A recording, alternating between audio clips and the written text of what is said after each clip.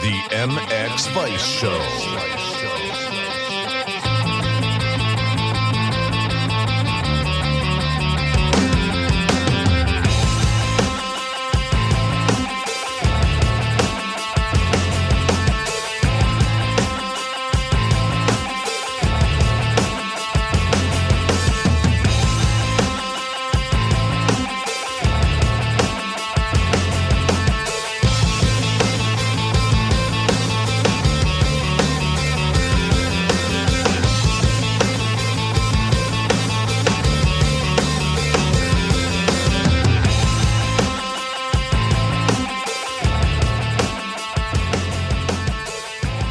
Welcome everybody to episode 158 of the MX Vice Show. We have another action-packed show ready for today as we talk all things moto, supercross, training, and everything with former GP star and now trainer king Brian Jorgensen. But before we welcome him, we'd like to thank Parts Europe.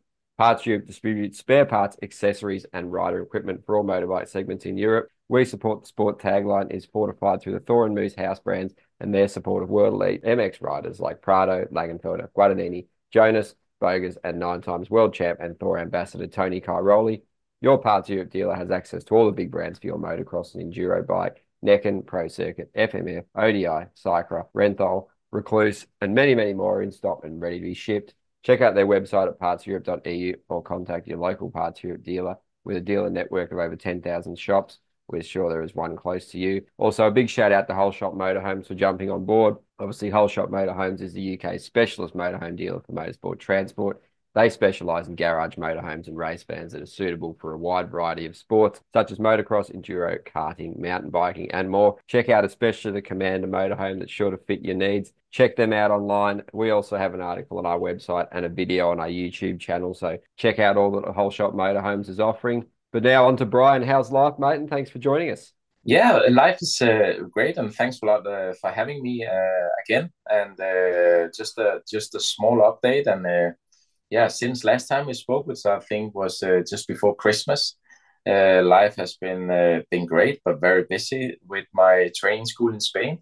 I've been very blessed and lucky this year that all the schools have been full, and a lot of happy people and customers. And it's been really, I always get a little bit nervous when I have to do those, specific training school, because sometimes you don't know who meet up. But you know what, so far I've been so lucky with so many nice people on the school. And I always try to do the best what I can. And so far it's been going really good, but very busy, having Christmas at home here in Spain for the first time, with my kids as well, and my stepkids. And it's been really nice to celebrate that in our new house here. But then we went off to a little bit of skiing.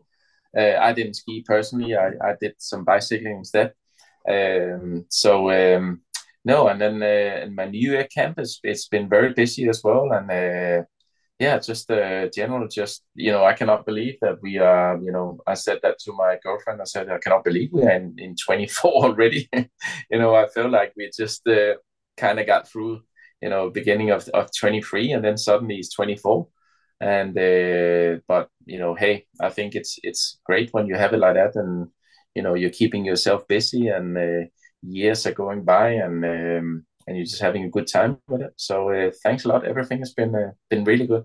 Yeah, so it's definitely shaping up as a big 2024, mate. It doesn't seem that long ago we were talking just after the Nations and all the stuff that was going on with Blue Crew. So I guess your plans for this year, that's a lot of Blue Crew stuff as well, the training schools, and you'll probably be at around half the GPs too as well, mate. So it's definitely looking like a full plate already, isn't it? Yeah, I'm actually really busy at this time of year because I'm doing the school in Red Sand. I'm about 3 hours south from Red Sand where I live now.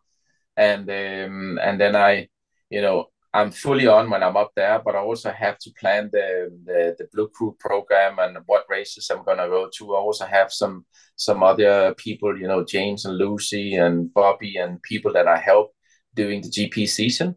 So I'm just planning Italy now. I have another school in Italy in the Easter, and then I'm gonna do the first race with Lucy for the World Championships women down in Sardinia. So that's a place that I'm really looking forward to actually see that place. and because Antonio have speaking a lot about it, and I like to see a lot of people also go down there for training. So I would like to see the sandy track and see how everything is. So and then it's straight on to back up to Italy, back to Argo. I'm gonna be training in the week before Argo with the Blue Crew rider for the 125 that won the race. The prize, you can say, for the JK team. So I'm gonna be working with him, and then going to 7, 8, 9 GPs this year as well. So working at the GP, doing my training school. I have a guy from India that comes over and stay with me for 3 months that wants to be riding EMX for the future. So yeah, it's gonna be busy, man. And as I told you, I also love cycling, and I think a lot of people know that. And I did 5,000 kilometers this year from March to the end of the year, and my goal next year is 6,000 kilometers. So I'm already started. You can say that when I got this new watch and I start to do more tracking with my training school, I got that from my girlfriend at the 17th of March on my birthday, and then I've been using and tracking my training ever since. And so you can say I'm a little bit under 2 months behind. So I should be 2 months in front now, because now I start from January.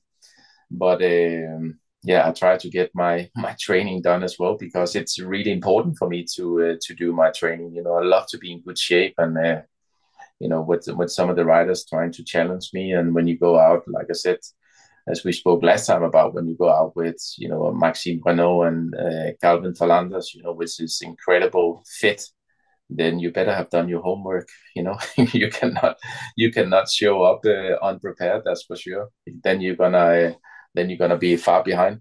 So no, I have so many goals. I think it's important for myself as well to I'm still competing against myself always. Everything what I do in life, I try to do as good as I can, and to perform at my highest level. It doesn't matter if it's from training school or cycling, or just even being me.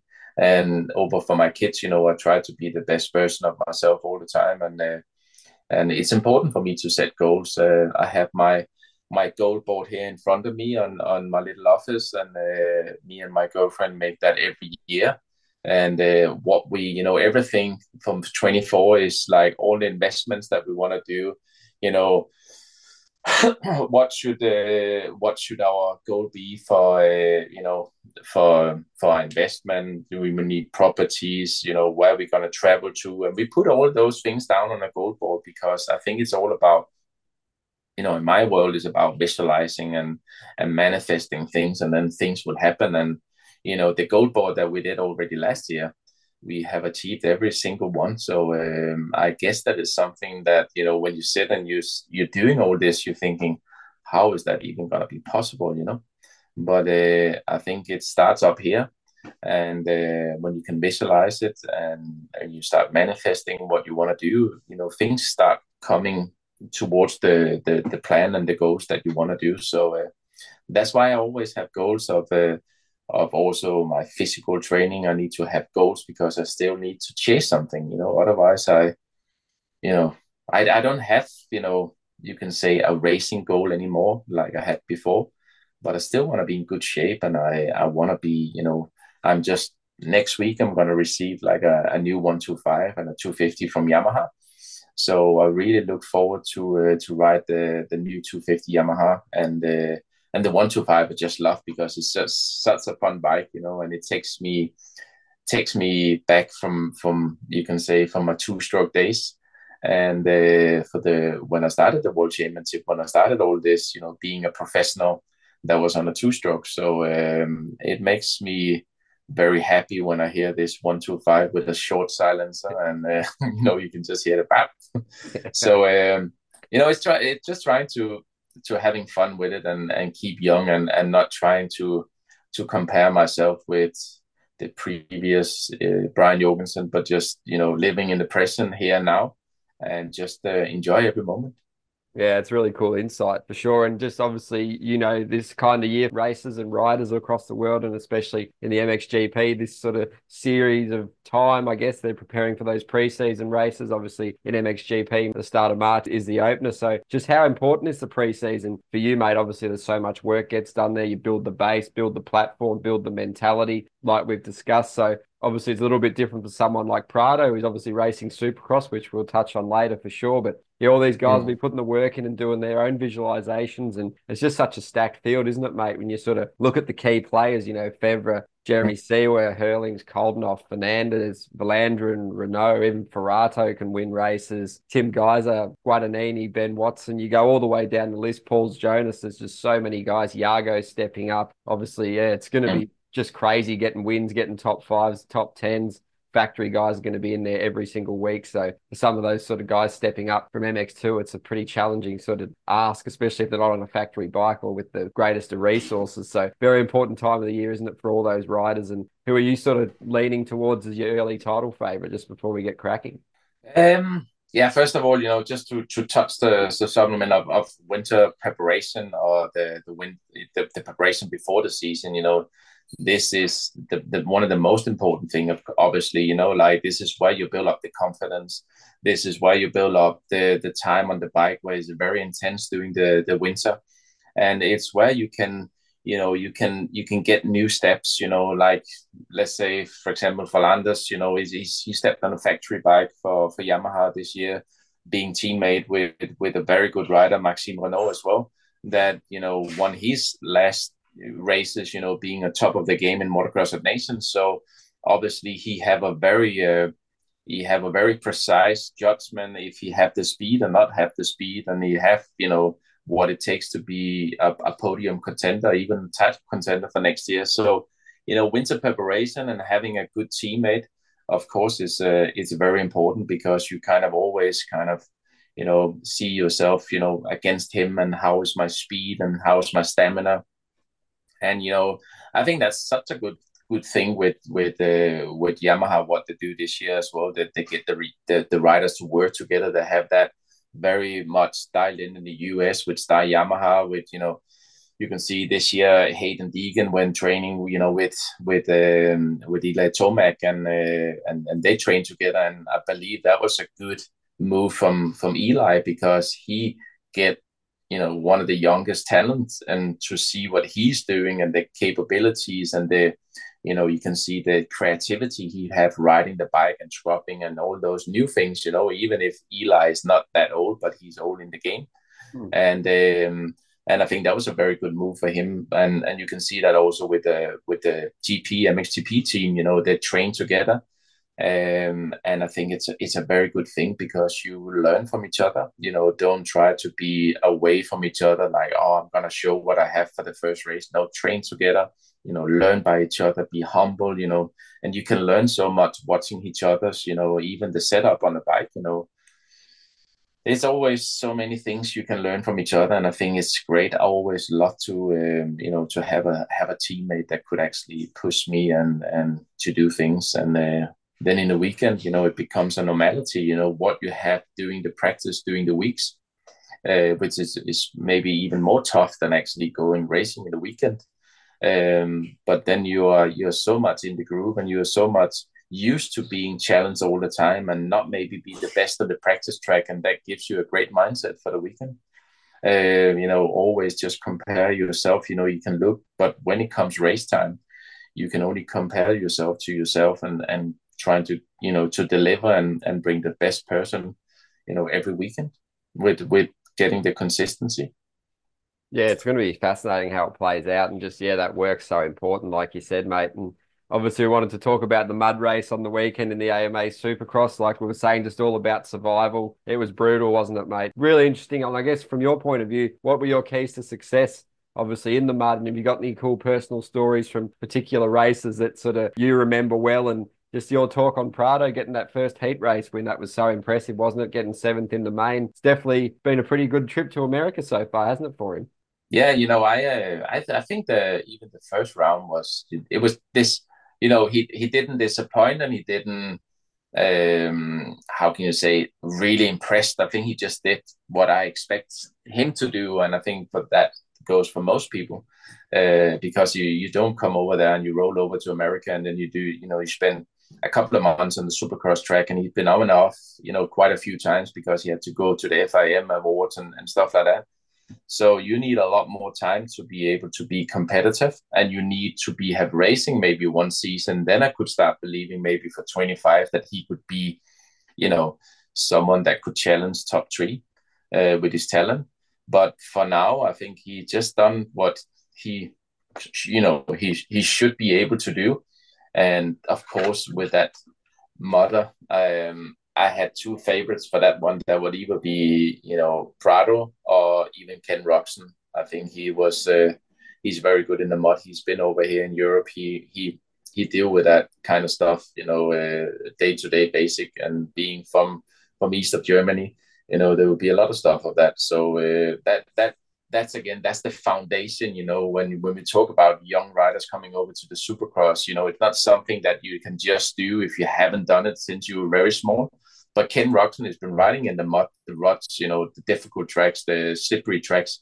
So it came kind of out to his benefit when it became really muddy, And Jorgo, I think, was impressive. He's a good starter. And when you get a start in that kind of surface there with the mud, you have a lot better chance of winning.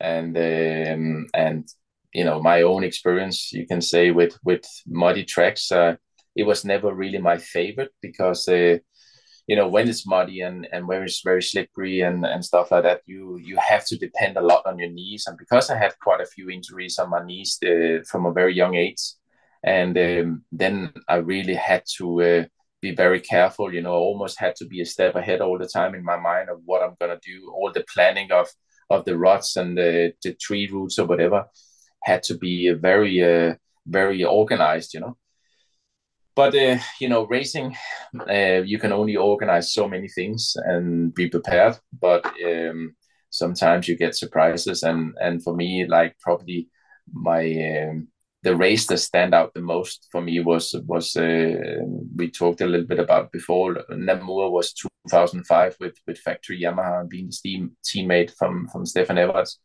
And I was on Saturday, I was struggling so much, I couldn't find the rhythm.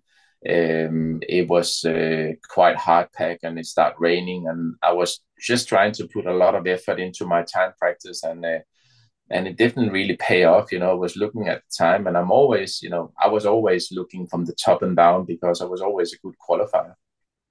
But here was like, I looked from the top and I was like, I thought I made a pretty good time. I definitely gave it my all.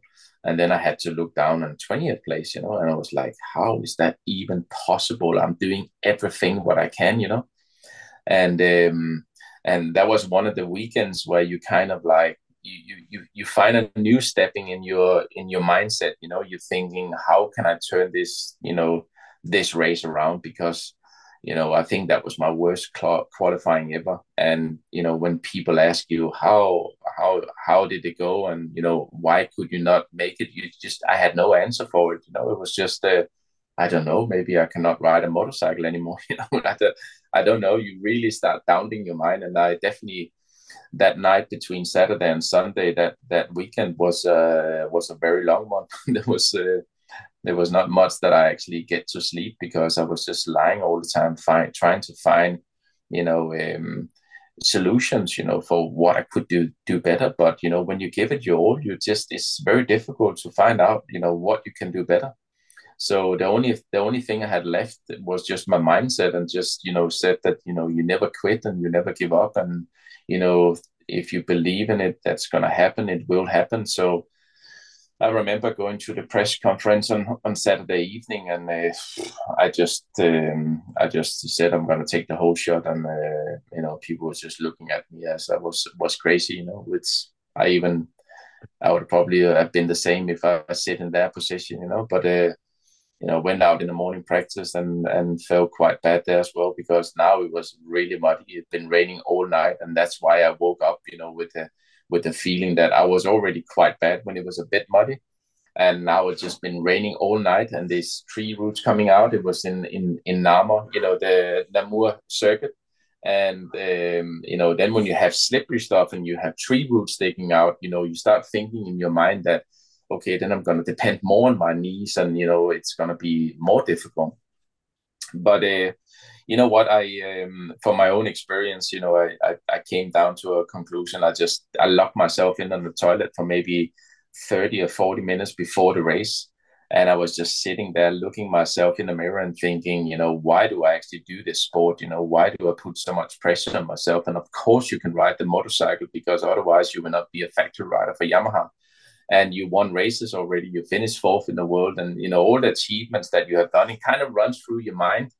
And you think, now there's only one way to do it, and it's just to go out and believe that you can take that start. And if you get that start, it's anything can happen. And I believe that's a little bit the same what we saw in the weekend. And I won the first race by 20 seconds or 18 seconds or something like that. And I finished fourth or fifth in the second motor. I made quite a few mistakes, but still had the whole shot. So I took the whole shot from 20th place in both races, which for me was like, it was incredible how that even could be possible. And you're driving home that evening, you think, how in the hell did I actually do this? How did I change that weekend, which was absolute disaster for myself, to be such a positive, or finish second that weekend. And Stefan won, like he'd done in any other races there. Ben Townley was third, So yeah, it was just incredible. And I think it was the thing that really changed was my mindset. Don't try to chase all the time. Don't try always to ride aggressive. Just try to be smooth. Think about the gears. Think about your feet position, your body position. Try to stand up and use your technique instead of trying to force to ride fast. So a little bit of the concept, I said less is more. When you want to go faster, you're you're always on your back foot. But here I was like organizing things ahead all the time, but I had the patience to do it. And I think that was, what we saw in the weekend. Of course, like Prado winning his first race. He got in the front and he just rode a steady race, but he put himself in a great position. And that was the same with Chase Sexton, and that incredible start, which was actually quite funny if you analyze the start, because you think like that incredible drop that he got. But when he came down to the corner, he was actually not that far in front. He was just on line with the other people. And I believe that was it Roxon that actually passed him, and then he got him back again. I cannot remember how it went. But yeah, I think he hit a soft spot and almost went over the bars, Sexton, and then Roxon stalled the bike. So yeah, he went through on him again. So it was pretty crazy little turn of events there. Yeah, but definitely, it was about, just the consistency and being patient, and, less is more. And just instead of trying to do this jump, maybe it's better to roll and just keep the bike going. And I believe that's one of the mindsets that you have to use when it's muddy like this. Because if you're trying to force things and try to do, too much too early, it's you are going to end up in the mud, and then you have all the mud on the grips, and you cannot feel the grips, and then the whole thing falls apart. So it's about staying on the bike and be consistent. Yeah, those starts are obviously so important. And like we were saying before, obviously the mentality is just so different. The approach needs to be altered a little bit, which was what Sexton said. Obviously, it's more like handling that bike and being strong, because it just gets so heavy with all the mud caked on it. And it's a different beast, isn't it? Because you're not really going that fast, but the concentration just has to be so dialed in all the time. Because like you said, one false move and you're certainly punished more than you would be otherwise. So that's just so important. Just navigating it as the line selections and everything, just being in a row, because yeah, it can bite you so badly. And when it's so muddy like that, and the same it was in Namur, like sometimes it's not even your own fault. You just want to change the line a little bit, but you have to hit your spots so perfectly. The way that you brake, the way that you accelerate, everything have to be in such a good, smooth, elegant way, and using the right amount of power to the ground, because too much problem make a lot of wheel spin, and it makes the bike go like all being uncontrollable. So it's really about being, and that's why your heart rate, when you ride those muddy races, even if you have a lot of weight on your helmet, for example, or your shoulders, or maybe it's difficult to navigate because of your vision or whatever. But I remember going through those, 35-minute motos, and it was not really that physical, because it's more about the concentration, actually being able to hit your spots all the time, and you have to be so precise, because when you come out of the corner, if you're trying to accelerate like too fast, you will hit like the mud part instead of being in the rut where you have traction, so you have to take a lot more time in the corner to look ahead all the time, and make sure you stay in that rut and use your balance, because that's where the traction is. As soon as you're trying to rush things, you go over over the rut, and then you're in the mud, and the bike doesn't pull forward. So and there was an interesting thing that I really think was probably one of the first time I listened to all the after comment of the race, where you have Chase Sexton, Eli Tomac was there, and Robson, of course. And I think, I don't know if you picked up on this, but I think it was a very funny comment from Chase Sexton. They have been doing all this testing during the Supercross season, and obviously he didn't. It's a new bike, a new team, new suspension, new everything. So there's a lot of adapting. Of course, you need to get one race out of out of the way, or under your belt, you can say, to actually understand where are we, competitiveness with the bike, but also with the rider. And one of the things I picked up on in this interview after the race was actually Chase Sexton. He said we really hit the spot on what I was missing, and I was like, okay.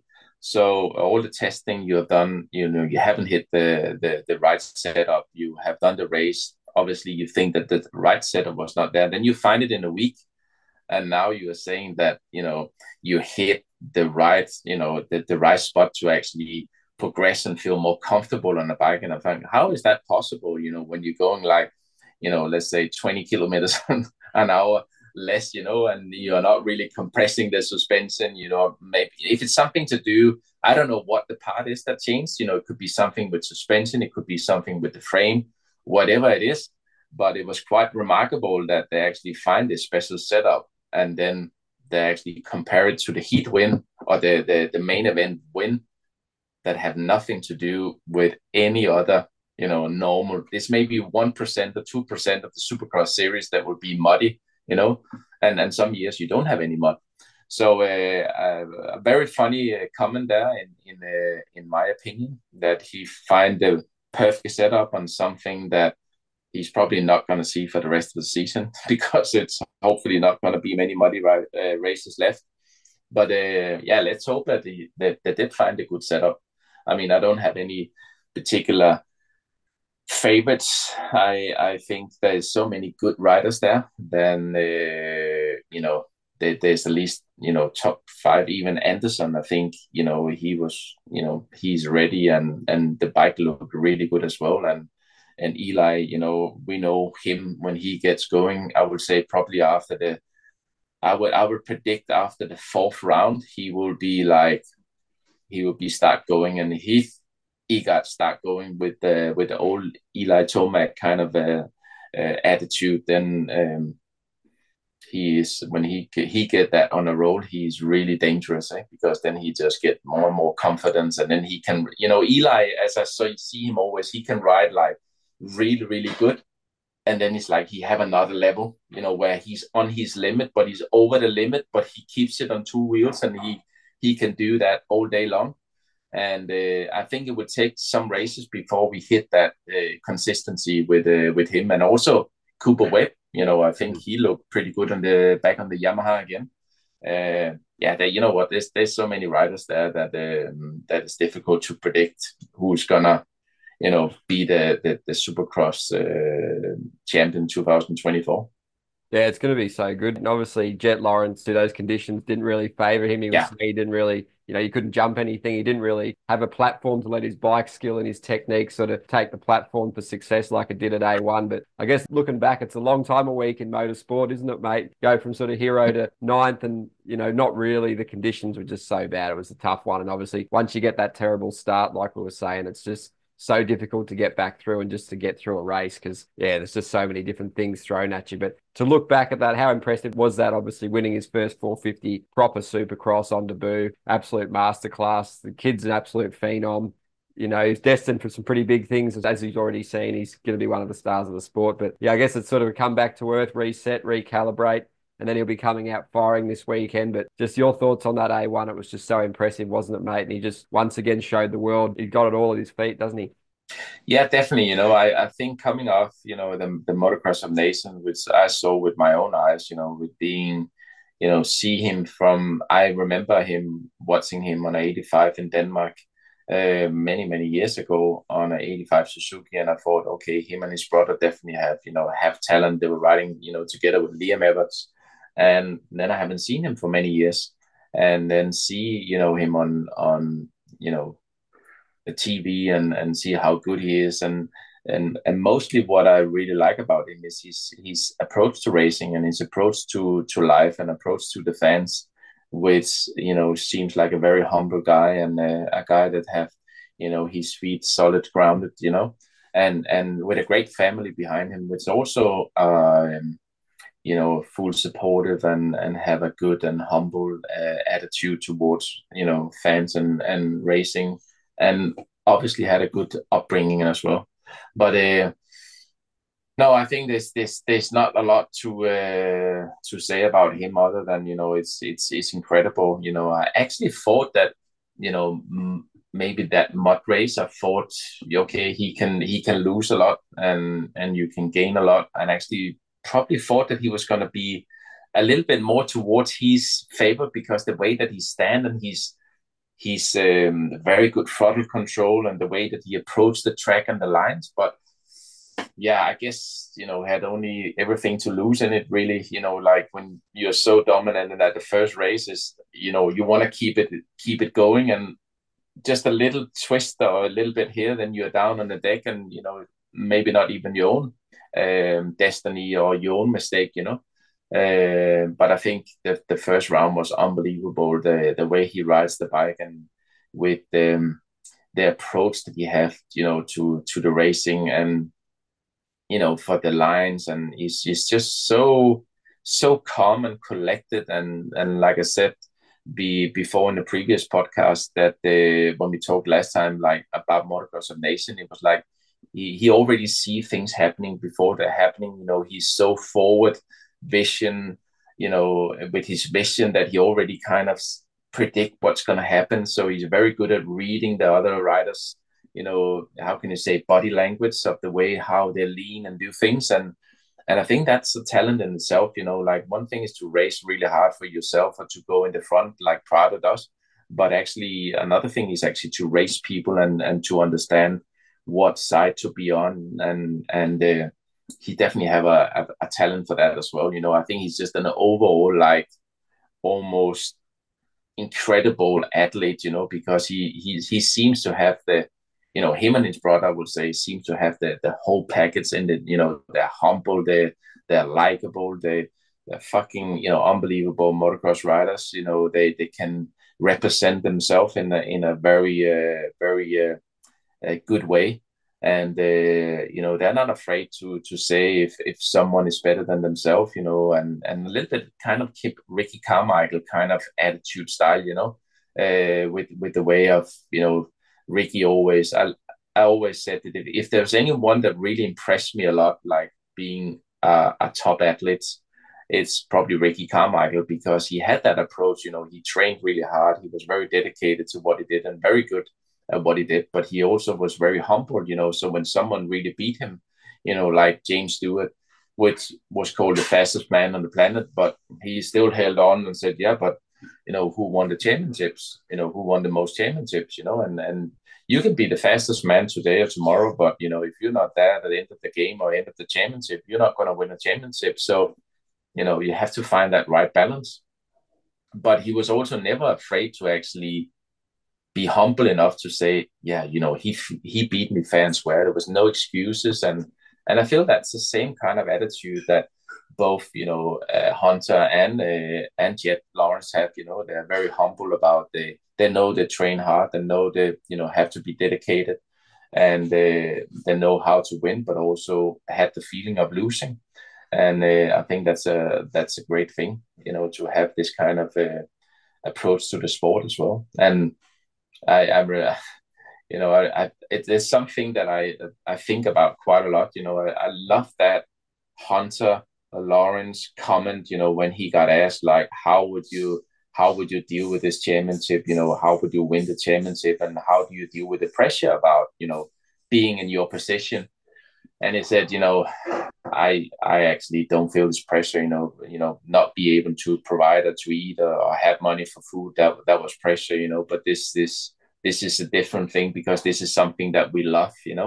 So and I think that was actually when I thought about it, after I was taking some of the long cyclings that I had. So that's actually a very funny and very intelligent way of looking at it, because how can you feel a lot of pressure with something that you really love? There's only a lot of pressure when you cannot pay your bills and when you cannot eat, and there's a lot of things you can maybe not do. That's a lot of pressure. But racing and going for your own goals and training and everything that you have to sacrifice to get there, and that you can never be taken as pressure because it's something that you love.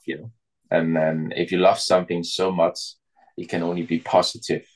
Yeah, that's a really good approach, and it's a really good point you make there, because obviously riders and professional athletes are always looking for ways to remove the burden of pressure. And when you have that Mm. mindset coming in, it's obviously massively helpful. You can sort of focus on a lot of things and maybe bring a bit more fun and enjoyment and happiness to what you're doing, which is obviously conducive for getting good results, which you obviously hear with someone like a Guadagnini. And even you look at Jet Lawrence, he's always having a laugh off the track, but once he's on that gate, it's all systems go. So it's a really cool thing to see the way they do it. And obviously their dad, Dazzy, obviously keeps them on the straight and narrow, keeps them humble, keeps them working, keeps them Mm. motivated. And it's just a really good recipe for success in that team, the HRC framework. It's sort of a dream team for them, but it'll be really interesting to see how it goes moving forward, because obviously the other guys probably got a little bit deflated and depressed after that round one, thinking, oh, here we go again. Like in outdoors, he's just going to run away with it. The rain when the mud was definitely the great equalizer, and it probably gives those other guys a massive boost of confidence that, he Mm. is beatable, and, anyone can have those off nights. So just got to stick in it for 17 rounds, because it's such a long season, that Supercross, isn't it?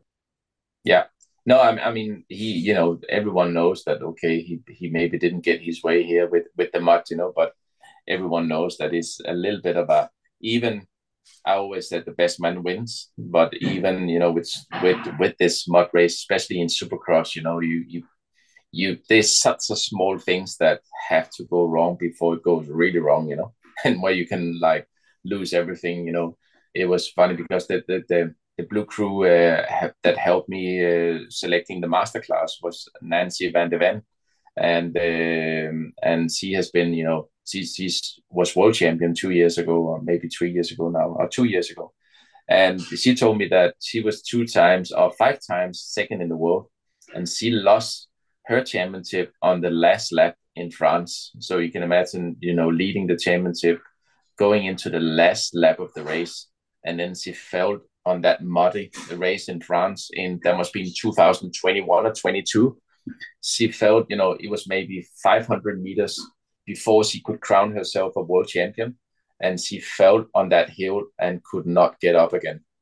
I mean, the devastation that you will have just for this, it was just like, it would sit in your body for like, you cannot even imagine the anger, when you've been 5 times second in the world, and then you go, and then you're like almost making it, you can see the finish line, and then bang, down, and everything is gone.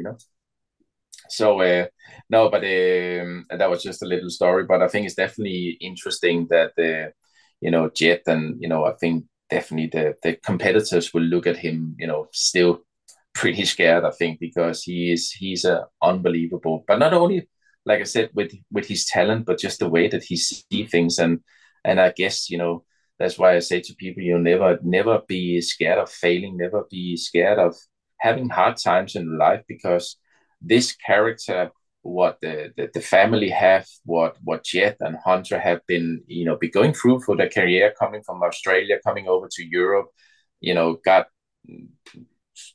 rocked at some teams. I'm not going to mention names, and having nothing. And then all that struggle to how we're going to make it, all that fear of how we're going to move on, how we're going to, what we're going to do from now on.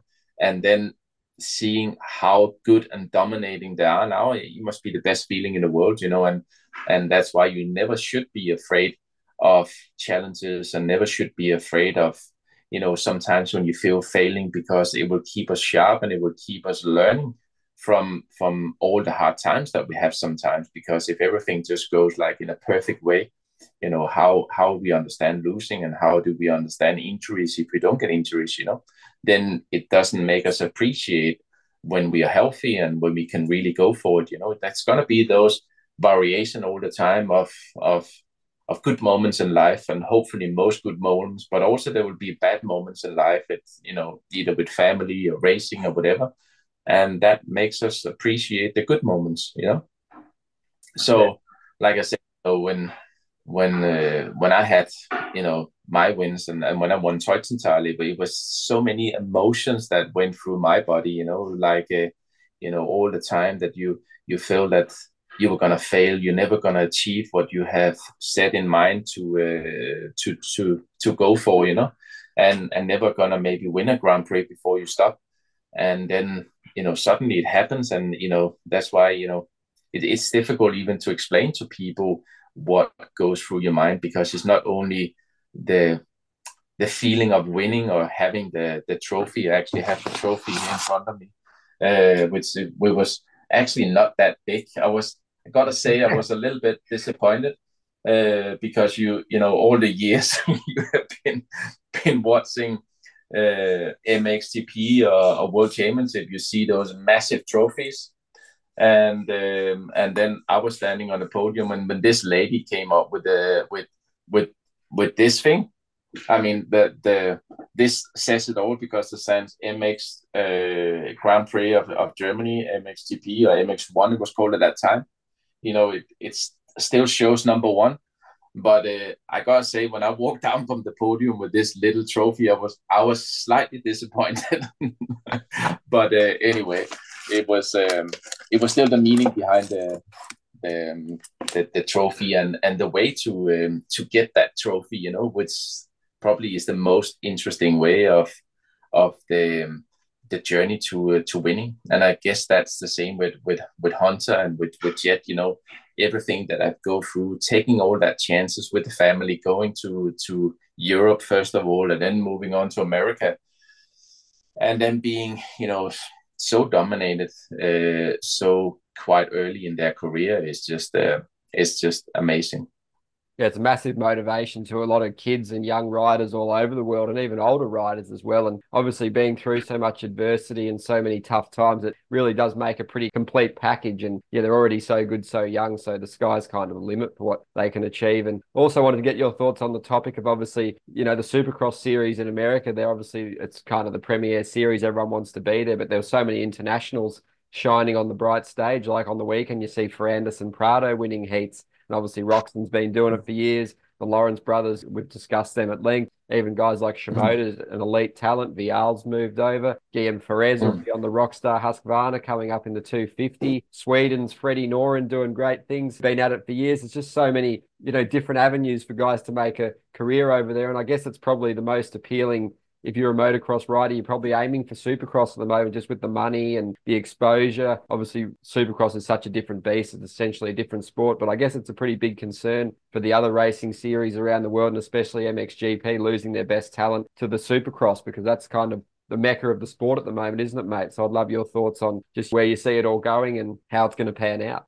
Yeah, well, if I know how it's going to plan out, I will make a lot of money, but I can only make my opinions, and that of course is my opinions, that something need to change drastically, in my opinion, with the MXGP, and they need to bring some bigger prize money in. We have seen that this year, on Instagram or Facebook, or even on many different social media, like when you're seeing, Hunter or Jet Lawrence standing with a million, and then, you see someone standing with a 2,000 euro. There's a lot of difference, and I would love to see personally the MXGP, bringing more prize money, maybe bring a new investor into the sport that can elevate the sport. That's what the word I was looking for. Elevate the sport on a higher level, because I think it's not more than, it was 4 years ago or something, like where there was, also with Villapoto coming over to the MXGP, and there was a lot more Americans coming over and thinking they want to have a shot at MXGP, and now it's a little bit the other way around, which I think is it's a little bit sad. I will not, how can I say, it would be a little bit sad to see Prado, going maybe for 25 for the US and the Supercross, but I fully understand him, because he's that capable, he has that capability of riding style that he can actually do it if anyone can. And why shouldn't you go over and say that, when you have been a world champion, maybe we'll see what happening again this year. You want to make the another step, and do the Supercross and all that attention and the money that is in Supercross and even the outdoors, but also the World Supercross. And there's a lot of lines that you can take from here, where if you only make motocross World Championship, you're not going to be good at Supercross straight away. But if you can be a good Supercross rider and you have those skills, you can make a lot of money. And then you can see Ken Roxon, doing the World Supercross, he makes a lot of start money. He also won it last year, 224. Mm-hmm. So he won it 2 times now, which I don't even know how much he got paid, but he definitely don't do it for free. Which you can see he could have busted his ass off and doing World Championship and would not even made a 1/4 of that money. So yeah, I would definitely like to see a big announcement or a big change.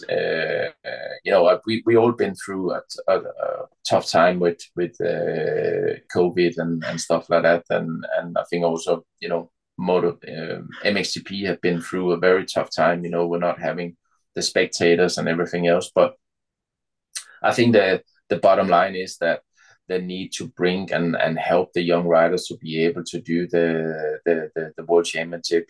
There's 4 or 5 overseas races, Indonesia, and it's a lot of money for the team, and to bring them across.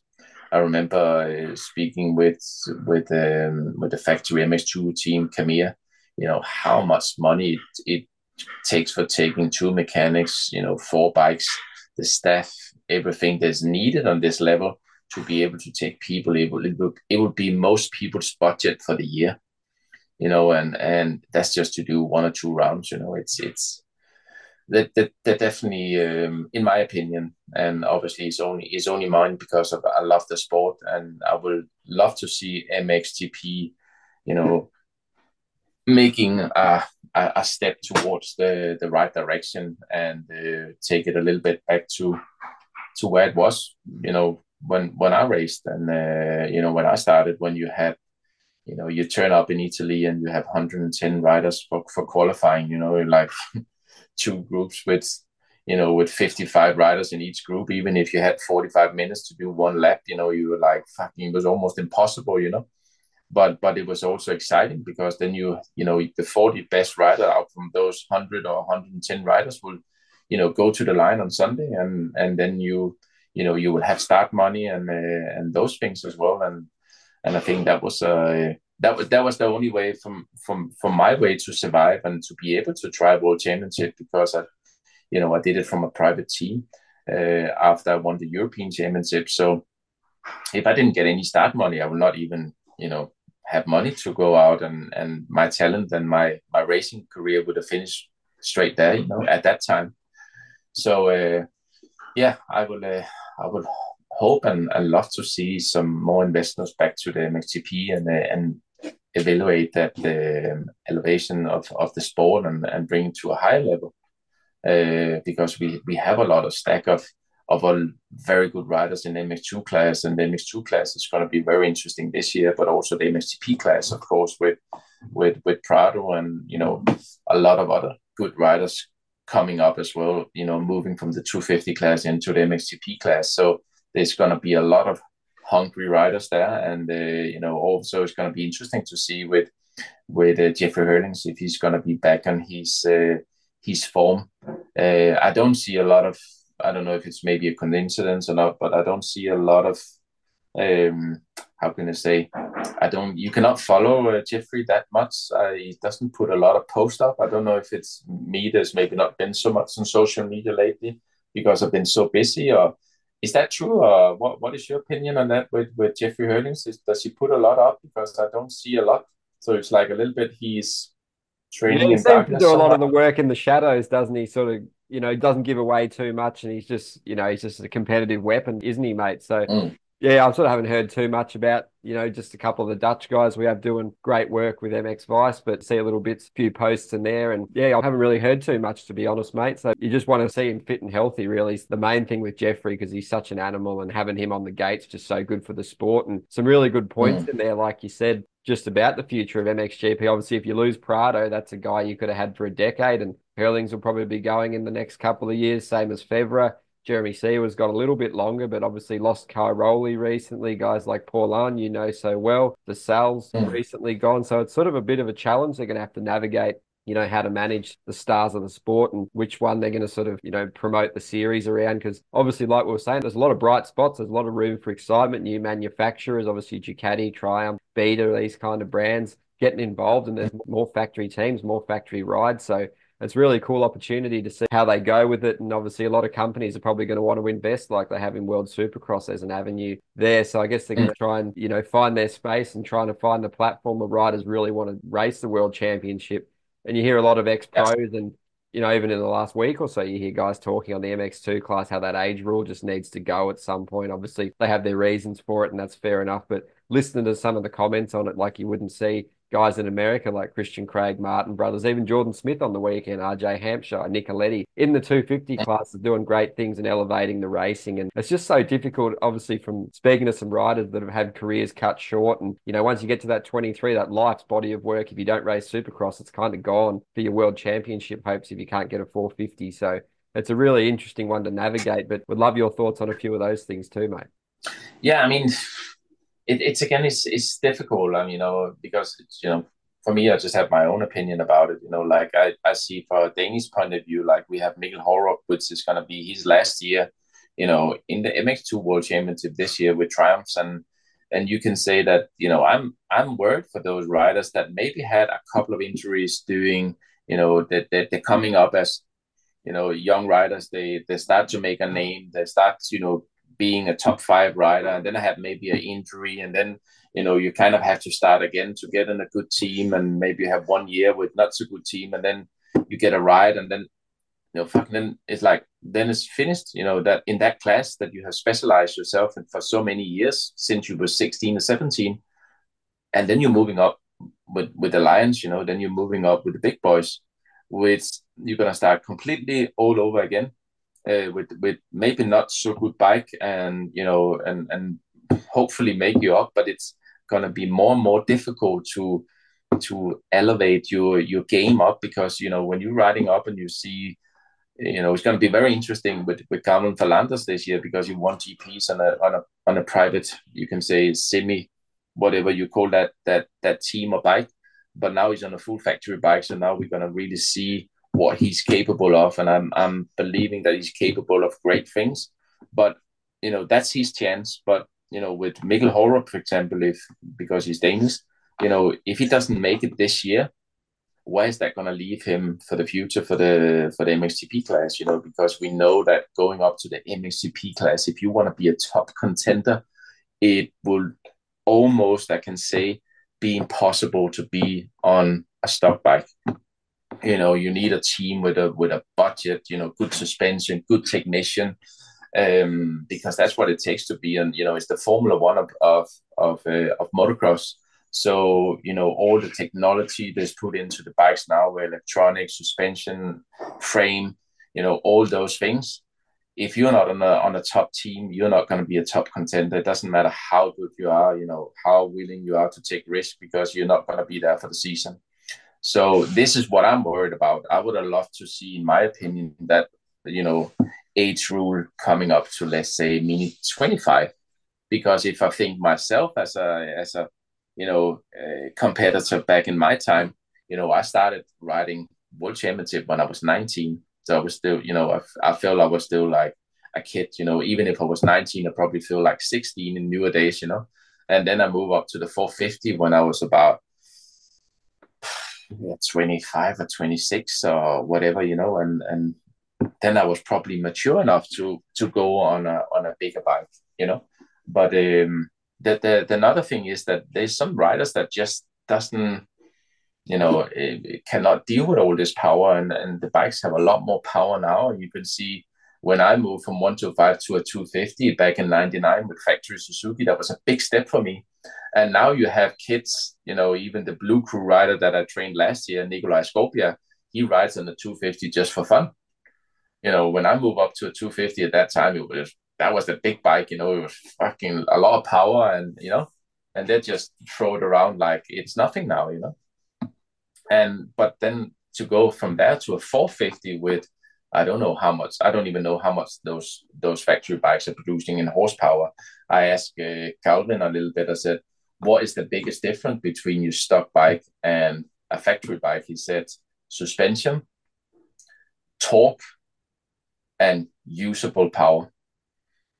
Because it's like the way that I compare, like you're riding a RS4, and then you get like a RS6 with a V10 Lamborghini engine. It's just so much power everywhere that whatever gear you in, when you hit the throttle, the bike goes. And that's probably the biggest difference with the factory bike compared to stock bike, is that you have a lot more spread of power and usable power because of suspension, the technician, and everything else that you have on the bike, and you have people there they know what they're doing. If you have this problem, they will, help you with this. Where more in the private team, they just, you have what you have, and then you get the best out of it. And we don't have, more money or more solutions for you, you just have to take more risk to ride that same speed. So I think that's the biggest change. So in my opinion, it would be beneficial to the sport if you could raise the age limit to 25.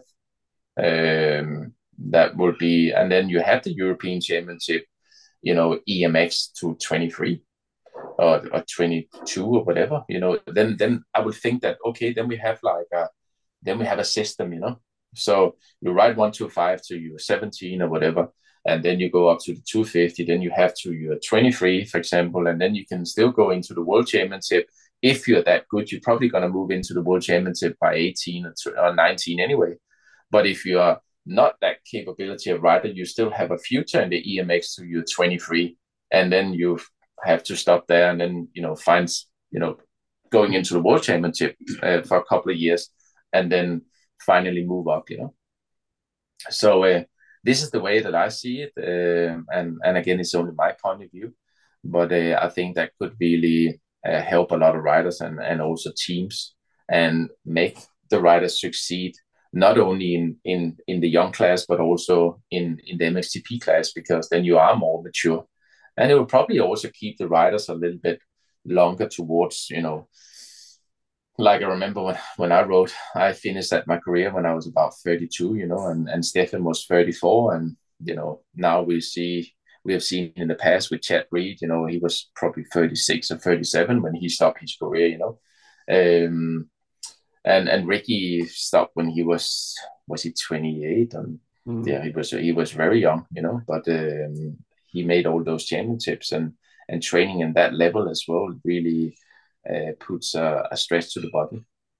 Yeah, it's cool that obviously the riders go a lot longer now and it's better for their careers and their futures. But it's really interesting conversation to have and to hear your thoughts on that one. Sort of must be a pretty daunting task for the guys like obviously Rowan van der Most, like Gifting, Borgmo, Jan Panzer. Obviously, Jago is in a bit of a different situation with that full factory setup, really great environment there and the framework. And he's obviously got the skill and the speed to go and probably slot into the top 5, top 7 from the off and fight for podiums and all that. But it's just such a hard and a massive step, isn't it? That MX2 to MXGP. It's a huge from everything, yeah, resources, materials, and just mindset settling in against those guys that have been doing it for the best part of a decade, so seasoned with their fitness and their racecraft and just everything. So any other Yeah. thoughts on just what a massive step it is?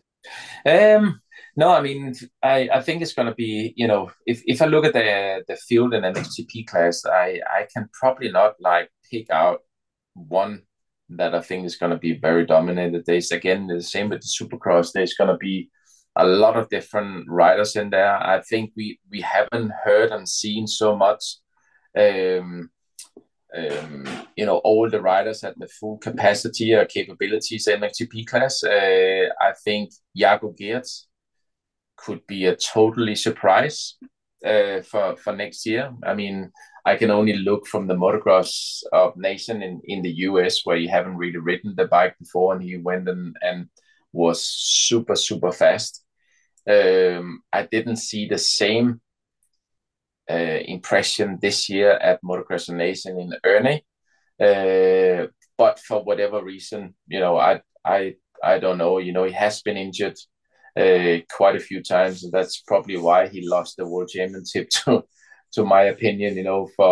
He was probably the title favorite for 2024.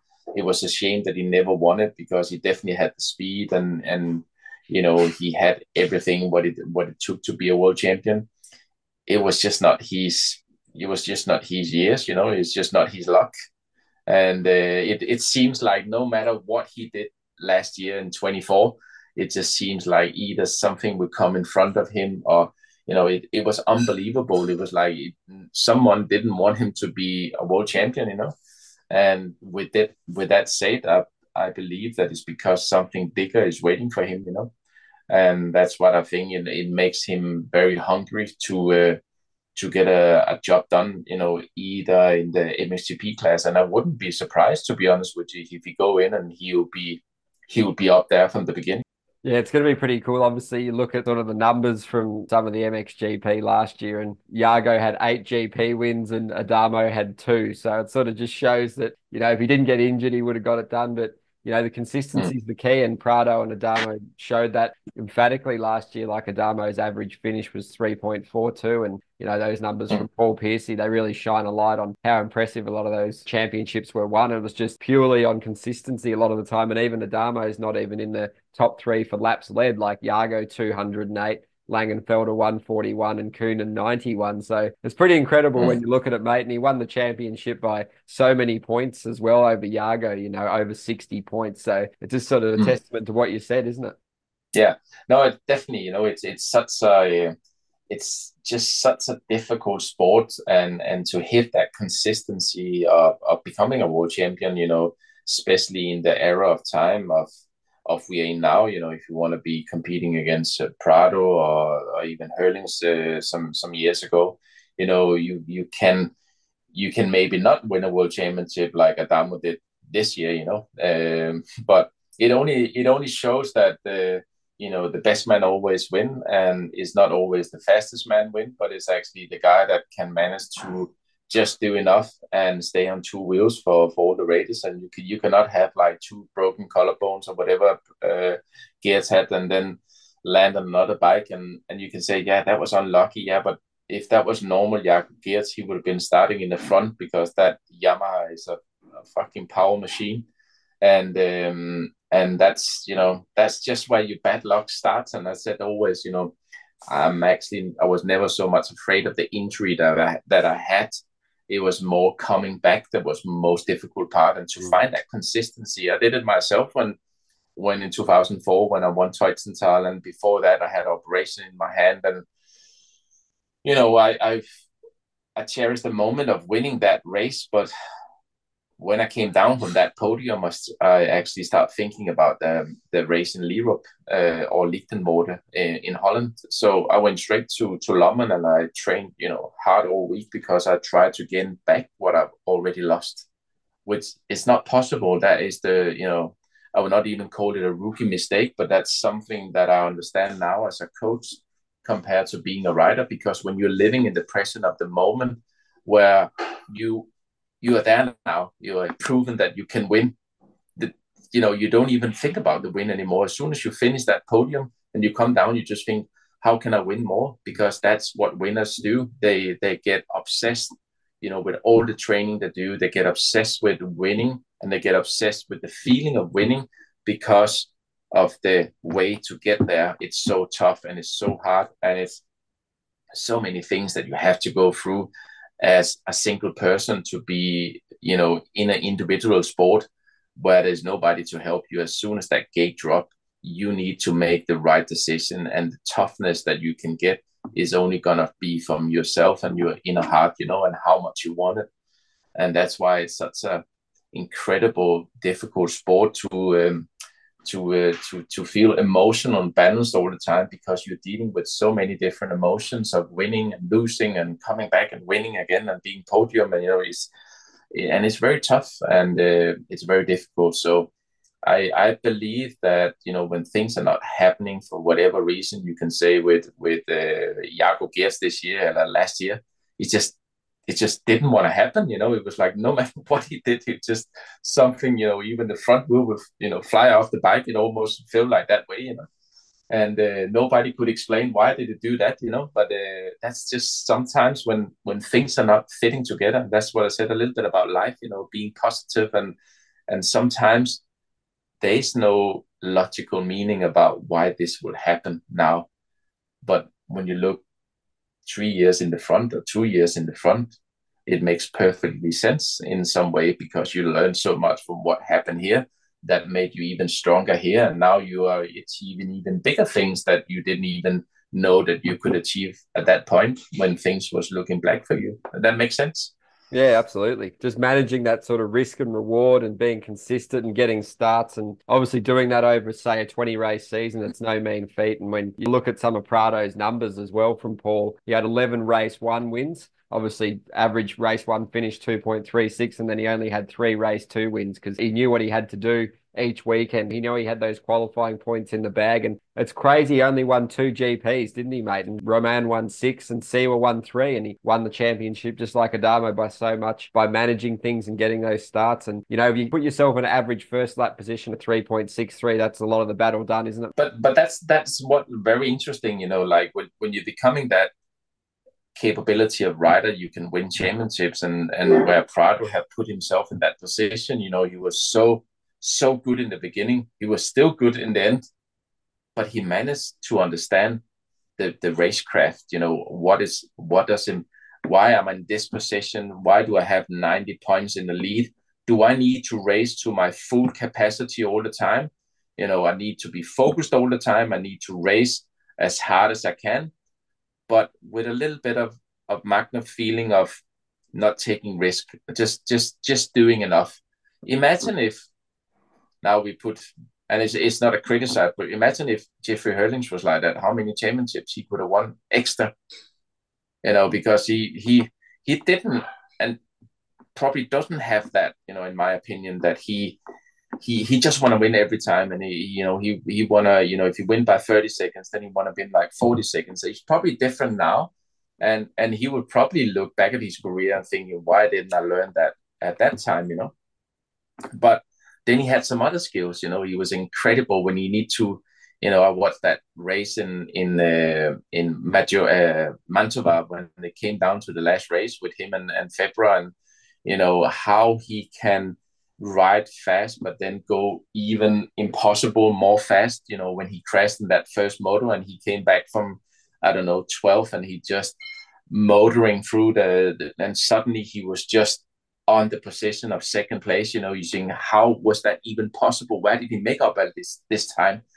And that was the race crash from Jeffrey Hurlings. When he really needed to perform, he would deliver, But that also makes him very vulnerable because it's like he can also, one little mistake, it would have incredible high consequences, Sometimes you go through, and other times, like we have seen in the past, it didn't go through. So it's very difficult to find that moment. Stefan Evers was the same. He did just enough, but his best was winning and his worst was top 3 or top 5, but most of the times it was winning. And that's what I think was very impressive with Jorge Prado this year, that he put all that effort in. This is who I am. I want to win the championship.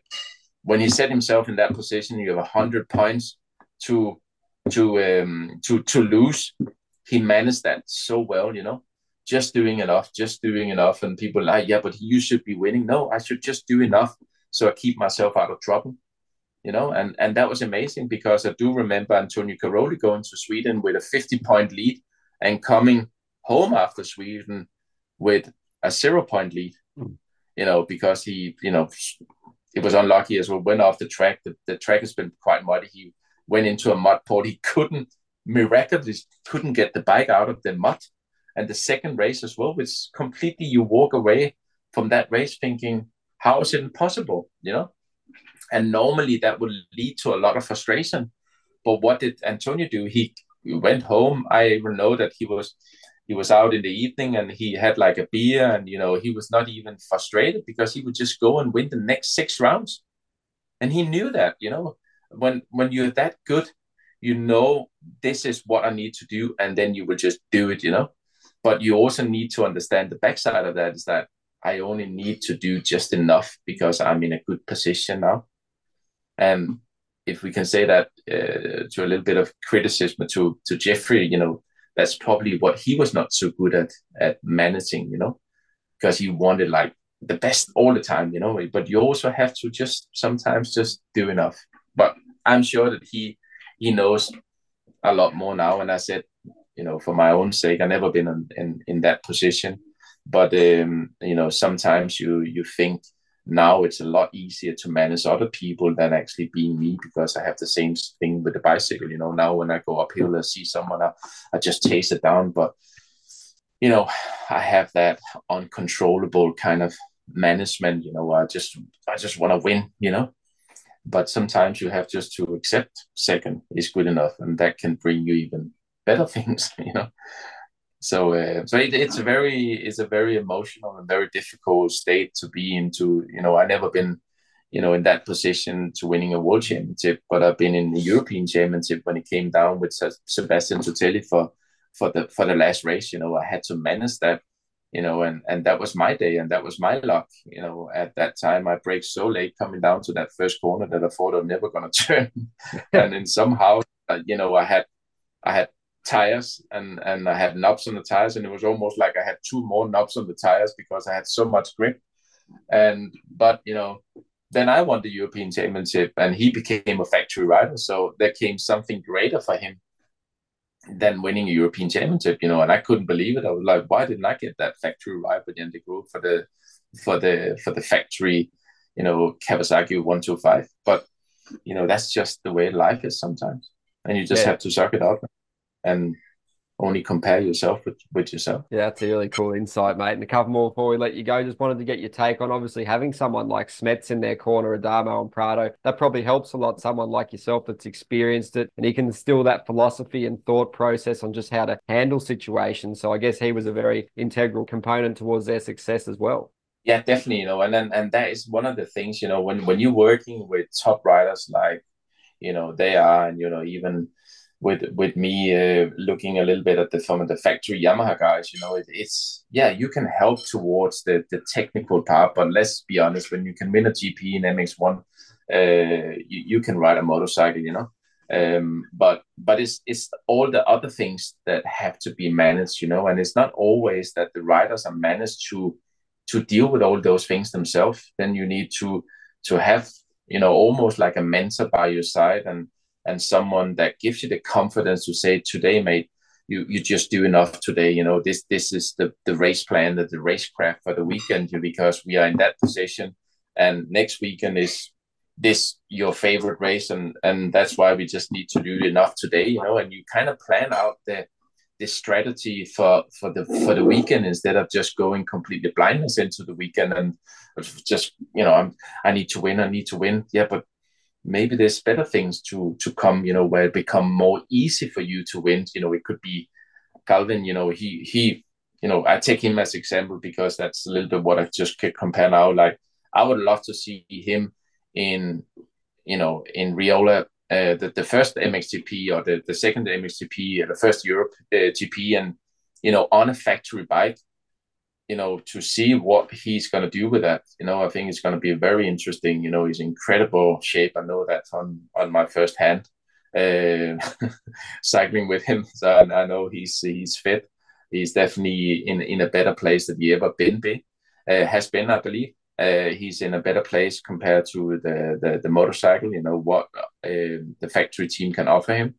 And the thing also that there's a lot of riders that is in a very good position. Maxime Renault is also in incredible shape. Prado, incredible as well, but maybe lose a little bit of that racecraft. It's going to be a little bit of a maybe shock for him to go on the sand track, but he will get the hang of it for sure. It's just going to be really good, and I'm going to be there watching it on first hand, and I'm very excited about seeing, how the season is going to play out, and just hope that everyone will be healthy, and we can stay together for the whole season, so you really can see who was the best rider, not only because he stayed on two wheels, but actually because he had the mindset, he had the will and determination and the cleverness to be able to run and be a title contender for the World Championship. Yeah, it's such fine margins between success and failure. It'd be great to have another one of those seasons like 2021. Geyser, Fevre and Hurling's going down to the wire. It'd be so cool. So hopefully all the heavy hitters can stay in shape. It's a very exciting proposition for sure. And just before I let you go, mate, any final thoughts, plans for the rest of the week? Anything you'd like to share about your training? And just, thanks again for taking the time. No, it's just like I said, I'm quite busy. I have a couple of school left now. I have one that starts on Sunday, and then I have one in the beginning of February 10th. But if anyone is looking for, because I know I can see now that it changed a lot in weather forecast in the UK, but around Europe, I know in Denmark is a lot of snow as well. So if anyone wants to come down to Red Sand and training during February, then just hit me up on either Facebook and or even on my website, mx8.dk, or just my normal social media is called Brian Jorgensen MX School, and then give me a message, and I will come back to you as quick as I can. So anyone, it was a pleasure to be on again, and I hope people, like I said, when you come in with your opinions, just my opinion about things, and it could be right for some people and wrong for some other people, but that's a great with having a dialogue on an open podcast. Is people can always comment on things, and it's great. So thanks a lot for having me on, and look forward to see you a little bit later on. Yeah, mate, it's always a pleasure to chat. And yeah, the listener numbers have been really high on these ones, mate. So the fans clearly like your opinion and just your insight on the racing with all your experience and the training side of things. So yeah, thanks again, mate. And we'll just thank the sponsors in AS3 Performance Parts, the home of aftermarket motocross enduro parts, from hardware and protection parts, including skid plates and radiator braces, to performing cooling parts, including silicon radiator hoses and oversized impeller kits. AS3 also have a huge range of brake, clutch, and gear levers, all with different features and adjustabilities. Check them out online at www.asreperformance.co.uk. All right, everybody, that's been the MX Vice Show with Brian Jorgensen. Thanks again for taking the time, mate, and all the best, and we look forward to speaking soon. No problem. Thanks a lot.